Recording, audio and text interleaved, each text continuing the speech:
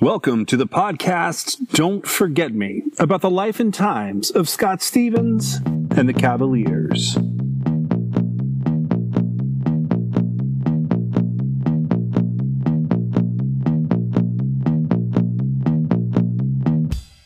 Chapter 7.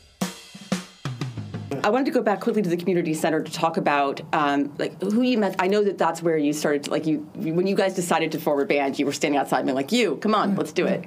But the community center, I know the role the synagogue played in your musical development and the records you heard at home. You know, the variations of music you were listening to. But tell me about the community center and how it played in, community center, and the ages that pertain to. Community center was good for two reasons. Mm-hmm. Number one is good. It was good for when we used to rehearse. We used to rehearse in the bathrooms and the hallways. The great echo was in the bathroom, aside from the smells from the bathroom, but the echo was great. The echo's great. And we used to hang out there, and they had Friday night dances. And whenever we were singing something, I was the DJ on Friday nights, and I played all the music, of course. And then every once in a while, and when the guys rehearsed a new song, we practiced it at the dance on Friday nights. And it had a big dance hall area. It had a sort of a kitchen counter where we sold drinks and things, and that's where the record player was set up, so we'd play music. On the other room was a pool table and a ping pong table, and then we had a weight room, and there was an activities room, and we used to sing in the activities room or again in the hallways or in the bathrooms when we used to do our rehearsing. But the other part about the community center was the director of the community center. Her name was Catherine, Miss Catherine we called her, and she was my psychiatrist. Mm-hmm. She was the one that got me through my teen years. As a matter of fact, later on in my psychiatric past, when I'm going to a psychiatrist number 1, 2, or 3, they always said to me, there had to be somebody in your teen years that got you through that, because you're more sane than you think you are, based on what you've gone through. And I said, it was Miss Catherine. I used to come home from school, and I used to go down to there was a library where I used to do some of my homework, and then I go over to the community center, and I would be there about an hour and a half before it opened, and pouring my heart out to Miss Catherine, and getting advice about how to deal with my situation upstairs, because it was the same building that we lived in, was where the community center and the library were. Oh, really? Yeah. So that was at Cedric? That was in the Cedric Projects at 1551 University Avenue. So the community center was, because I was going to ask that about Cedric, how interesting it was that so many people seem to be in these kind of illustrious schools. Like, what do you think that was based on? Like, why was Steve there and Gary there, at those, It's all economics. It wasn't projects in the sense of the low-income projects. It was almost you're always like middle income, even though you couldn't earn over a certain amount of money, otherwise you were kicked out. But Cedric was one of the first national housing developments that were opened in the 50s. I think it was maybe the fourth one in the city. So and it was multiracial, income multiracial, within certain parameters. Right. So they were sort of like put very low-income folks in one area, then they put sort of Cedric was more middle. Middle income, got it. Right, more middle income. But it was all different folks. Right, but it was primarily, I would say it was primarily white. I would say when I moved in there, probably it was at least 80% white, 20% African American. Ooh, some Hispanic. But still more integrated than the city was at the time. Oh, yeah. Yeah. Interesting. Okay. Well, the city was integrated, but in a different way. In a different way, you went up past 75th Street or 79th Street, and then it became African American and Spanish. Right. Primarily, and then that slowly, I call it that sort of the economic creep, where now we used to hang out at a brownstone. One of the members lived in Harlem, Junie Smith. And his grandmother lived in a brownstone, or owned a brownstone on 126th Street. Mm-hmm. And today you got to pay $2 or $3 million for that brownstone. When she first got it, probably you couldn't give it away. You couldn't give it away. But those were very expensive because the Jewish neighborhood was Harlem before it became African American. Then when the Jews left, then the African American community moved in. So the Jews left in early 1900s? Probably starting in the 30s. 30s. They started to migrate out to the boroughs, Bronx, Queens. Is where most of the Jewish population, and they left Manhattan and went to the boroughs, or they went up to Westchester County, or they went to Jersey, or they went to Long Island. And so when you started to meet other band members, when you started to meet people of color who were your band members, like all the different people than Steve and Gary, and I'm interested too. We'll have to at some point talk about it. The fact that your mom sort of seems like she orchestrated your introduction to Steve. Yeah. Or did he push his way into the house? No, she went out and did it. She was on a mission. Like each other. She was going to find a friend for me, which is a good thing. It's a really good thing. Yeah. Okay, so then when you and Steve then started standing outside the community center, the community center was that the place where you started to, I'm just trying to kind of make a focal point for these introductions. I'm trying to find the right way to do it. Well, there were two places we congregated. Okay. First was the community center, and the community center was basically, it was, after school until dinner time, and then sometimes they had evening activities, and especially Friday night, they're open late for the Friday night activities. But the other place we hung out was the Pocket Park, which is about 500 feet from the community center, just down the street at the edge of my building. Which was straight on to this Pocket Park. On the right side was 140 University Avenue, 140 West 175th Street. The building on the other side that surrounded this on three sides was 150. And in the center was this pocket, we called it a Pocket Park. And it had benches, it had barrels where kids played in and hung out in, and swings. And that's where, and Monkey Bar, and that's where the teenagers used to hang out. Before, as soon as school ended, the moms, took their baby carriages and their kids, and they brought them upstairs to get ready for dinner. The kids started to congregate, and there were two parts of this park. The one part, the part on the left, closer to my building, all of the kids from the projects hung out in that section. I called it the goody section. These are the good kids section.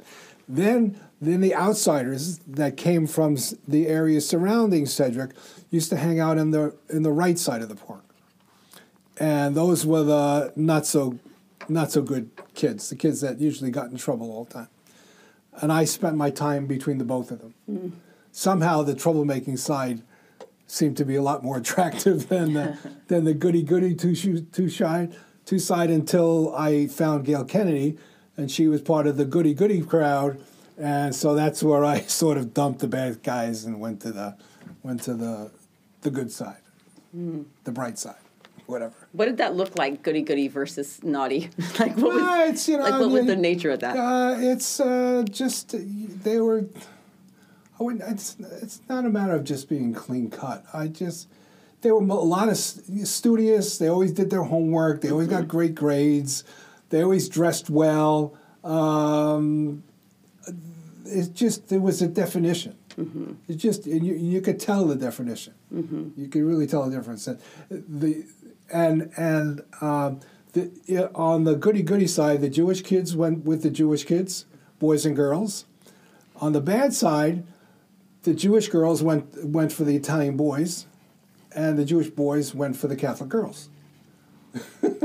That was the bad side. So they were pissing off their parents. Because of the bad side was pissing off their parents. The good side was like, I really want them to be proud of me, right? Exactly. You got it. But it was all white kids in that pocket part, basically. It was, Italian, Jewish, There were Catholic. Two African American families at 150, and of those two families, one of them was Jackie Morgan's family, and the other one was John Duff's family. And they were in 150, and those are the two people that we chose as to be part of our group. Because the original group, the Satellites, was 3 white and 2 African American. Right. So setting up for this. Setting up for the podcast, you have to keep in mind there's 3 timelines to this.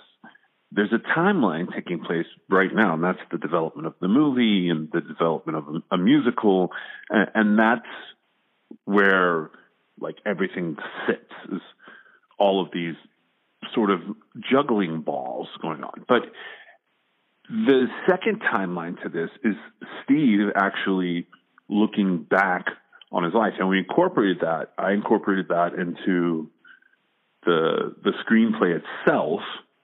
But then there's the timeline of the events as they happened. And in order to capture the events as they happened, that's something that you rely on people's memories. So when you dig into that, you really have to go back and start interviewing people. And one of the people that I interviewed, other than Steve, because Steve was a wealth of information to put all of this together, but Steve's brother Jerry has specific memories of Steve, obviously, but also of the timeline when things were starting to happen. So where we left off in terms of moving forward the events of the kids is they've gone in and they've recorded a demo, and that starts to propel them forward. And it's interesting because it propels them to their best shot at fame, but at the same time towards their biggest disappointments. But I do like talking to you, and I love hearing about Steve, and I love hearing about your family. No, it's my pleasure to do this, that's for sure. I mean, even though Steve and I had some bad times going back, we still had some very good times. I mean, I'm thinking back now to what we put my parents through when we were actually living in Brooklyn. I mean, we drove them crazy, the things that we did. Oh, my God. There's stories that I'm thinking about now that, my mother I know at one time, and it's not a funny situation, but she had to go into a place, to recuperate because she was having almost a nervous breakdown because of with my brother and myself and what we did. Now, I want you to understand, my brother was worse than me, okay? He was the ringleader because he was the older one, so he led me, you see. What did I know? I was 3 years younger. I figured if he wants to do this, it must be okay. At one time, he almost got me killed, but I'm sure he never told you that story. But, no, I haven't heard this one. Oh, yeah, we were still living in Brooklyn, and we lived about, I would say about 4 or 5 blocks from the water. We lived a little south of where the Verrazano Bridge is now. At that time, the Verrazano Bridge wasn't even built. But we had gone so I must have been about 8 or 9 years old, so he was probably about 11 or 12. And there was this old coal shaft or whatever, I don't know, they used to pour coal from the top down and load the trucks. It was closed, and it should have been torn down, but it wasn't, so it was really dilapidated. We were walking one day, and we come upon this thing right by the water, and my brother says to me, "Hey, why don't we climb up there?" So me being the younger brother, I figured, hey, okay, we'll climb up there. Must be okay. My brother told me we can do it, right? So we climbed all the way up, and we must have been about a minimum of 20 feet up in the air, maybe 30 feet up in the air. And we're walking on these dilapidated wooden boards, and all of a sudden, one of them broke from underneath me. And I go down, and I'm hanging on this wooden plank with my two hands. And I'm looking down, and I'm screaming, and Steve finally, thank God, pulled me up. But, yeah, that was a harrowing experience, that's for sure. But you see, that's what he did. He did that all the time for me. He put me in dangerous situations all the time.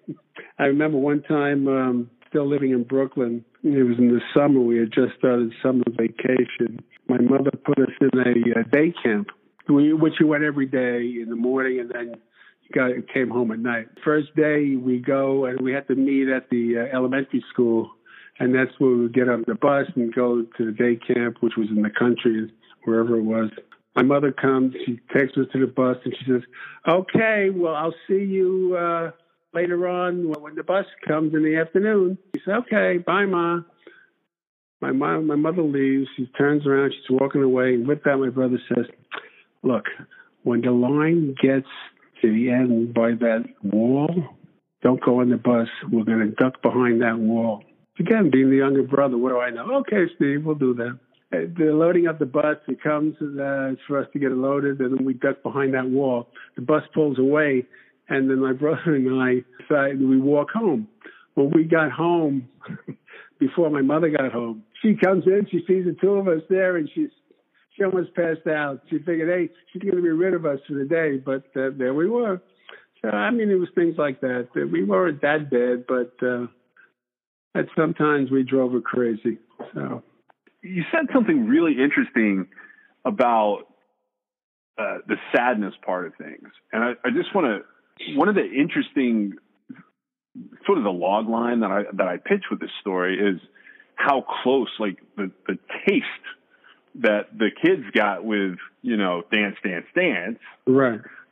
And I was curious if you had any memories from like around the time of Dance, Dance, Dance and your impression of what happened with all of that. Do you remember hearing that on the radio or anything like that? Yeah. Oh yeah. We heard it a lot on the radio. It was a great time in both our lives. I mean, having a brother that was, in my mind, was successful. The bad thing, and it's not, I shouldn't say bad, the one thing that they couldn't overcome, unfortunately, was the prejudice that was involved with the Cavaliers, because, as you know, they were probably one of the first biracial groups. And in that day, you were either all white or all black, and there wasn't mixed groups. I remember there was a time that the Cavaliers were supposed to be on American Bandstand. I don't think Steve was. Anyway, it was canceled. They never got to go on, and it wasn't until many, many years later, I believe Steve really found out the main reason was that they were a mixed singing group. And they didn't, the powers that be at ABC didn't want them to go on. So, that's the impression that I've gotten from it. Yeah, I dug into, like, it's interesting if you look at that time period from 1957 to 1959. If you're a black group, you go on. If you're a white group, you go on. But they don't have a mix on stage. No. Interesting parts, but the hardest parts of the story, But the ironic thing about that they appeared at the Apollo Theater. I know. They shared a dressing room with Little Anthony and the Imperials. And everybody was black except my brother and Lloyd Needleman. So there were two white guys, and the rest of the theater was black. And I wasn't at any of the shows, but I guarantee you, I don't think there was a white guy in the audience. No, it's such an interesting double standard that doesn't play on the other side, Right. Because even at that time, the music would have been, say it had just been Jackie and John and a couple kids from Harlem on the stage. Right. They would have gone on Bandstand if they had the same song. And the same is true if it had been you and Steve Weil and Lloyd. You guys would have been on Bandstand. It's so, like, the kids didn't even see that. I mean, that's not something, from my impression of you and of Steve, you guys are from New York. New York was definitely a place where kids were kids. They weren't black kids and white kids and Jewish kids. They were kids. Right. And that part of the story, that's why I was asking about the time around Dance, Dance, Dance, because I still hear that song today played on certain doo-wop stations on, like, internet radio. Right. And there was the prejudice carried forward even further to the financial side of it. And that I always thought was weird, because what I've dug into, it took Steve a long time to get the rights back to the music. Right. Anyways, I was just not trying. Look, you had young, naive, they were kids, actually. I mean, they were older teenagers, but they were kids. So what do they know? What did they know about the music, the business end of the music business? They were taken advantage of. They absolutely were taken advantage of. Those stories are now have been coming out now in the last couple of years.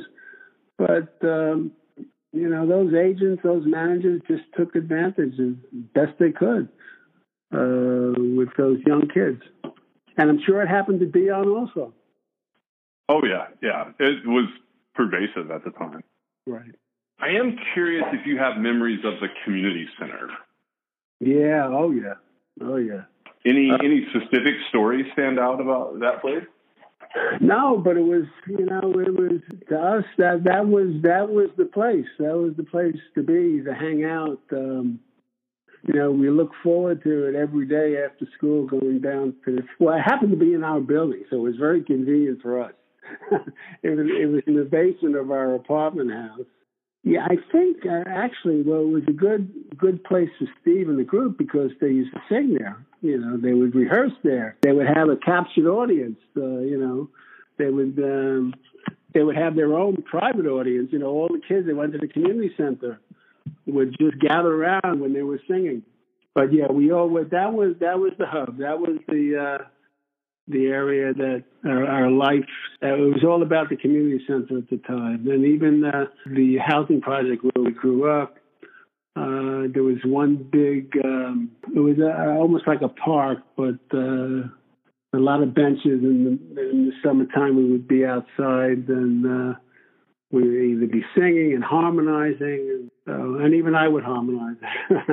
I mean, I did, even though I didn't really pursue singing the way Steve did.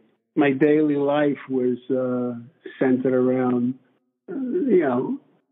singing. I mean, that's what we did.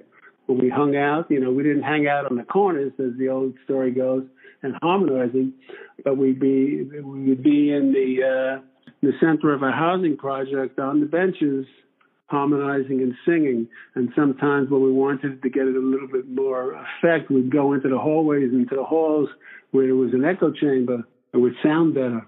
Yeah, I mean, I'm thinking back now. It was carefree times. You didn't have any worries. What did you have to worry about? You were going to school. You were a kid. All you thought about was hanging out with your friends. So you have to keep in mind where we are in this part of the timeline. And the truth is, it was carefree times. That's what everybody says. What we're about to see is we're about to see a group of teenagers in a singing group who managed to get themselves signed to a record label. Then they managed to release a song, and they managed to go on tour. So the next thing that we have to examine, once we get past the atmosphere, because these guys were sort of in an incubator to, like this was exactly what they needed to sort of propel them into the atmosphere, into space. But something happened. And it wasn't like one thing. It was a small series of things. And I think it sort of gets pushed back on, Scott Stevens went solo. That's not really what happens. But there's a series of events along the way that we have to look at in order to really understand, why we do know who Scott Stevens and the Cavaliers are, but it's such a limited period of time and such a limited number of songs. Because I don't think it's Scott Stevens and the Cavaliers broke up. That's not what it feels like to me. It feels more like there was no room for Scott Stevens and the Cavaliers in all the places they needed to be to propel them up into the space of having huge number one hits. They basically get left out for some very specific reasons that we've mentioned along the way. But we're going to take a look at how all of that went down as the story progresses. This is Communique from WHQR in Wilmington, North Carolina. I'm Gina Gamboni. Music at that time was pretty simplistic. There was subjects were finding a girl, losing a girl, in love with a girl. It revolved around girls, getting girls, and that's Stephen Glaser, both talking and singing. Back in the day, he was known as Scott Stevens, as in Scott Stevens and the Cavaliers. The Cavaliers weren't just a run-of-the-mill 1950s doo-wop band. They were one of the first racially integrated bands of the era. Stephen Glaser was white, and by the end, the only white person in the band, and he's Jewish. After much encouragement, including from a fortune cookie, Stephen Glaser wrote a book about his mid-century time with the Cavaliers. I asked him what motivated his writing in this book, titled White Boy, A Rock and Roll Story. I think the main reason was to coin a Kansas song, Dust in the Wind. I just didn't want to be Dust in the Wind. I always felt that there were very few people that knew anything about the Cavaliers and what we went through. And the story is really about all of the thousands of singers and performers that were just as good or better than sometimes the artists of the day that were successful. But just for a simple twist of fate, racial prejudice, bigotry, or life just getting in the way, didn't make it. And the other reason I wanted to write the book, especially in these times, was people don't really have a baseline as to how far the African American community has come since 1958 when I was recording. And my group was one of the first integrated groups of the 50s. And some of the reasons that I think we were not successful was because of the things that were thrown in our way to stop us from being successful because we were an integrated group. And people today, or especially young people, don't have a baseline as to see where it was just before the movement and Martin Luther King and the protests started. People today don't know, young kids don't know how it was then and how it is now. People all over need to have a baseline as to how far we've come as a nation with regard to racial and religious prejudice, but maybe how far we're sliding back. I could have called the book Scott Stevens and the Cavaliers of Musical History, but White Boy is, we call it a hook in a song. It's to get to people to say, oh, what is this all about, White Boy? And the last performance of the Cavaliers, I was at the Apollo Theater.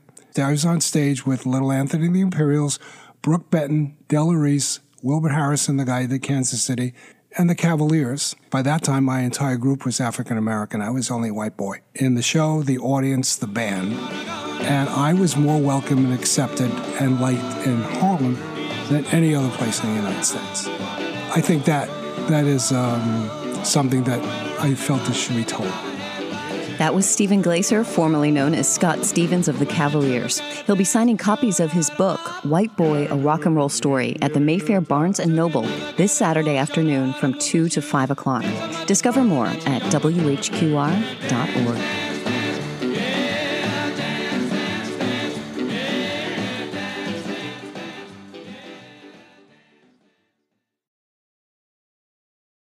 Thanks for joining us. This is Don't Forget Me, a podcast about Scott Stevens and the Cavaliers.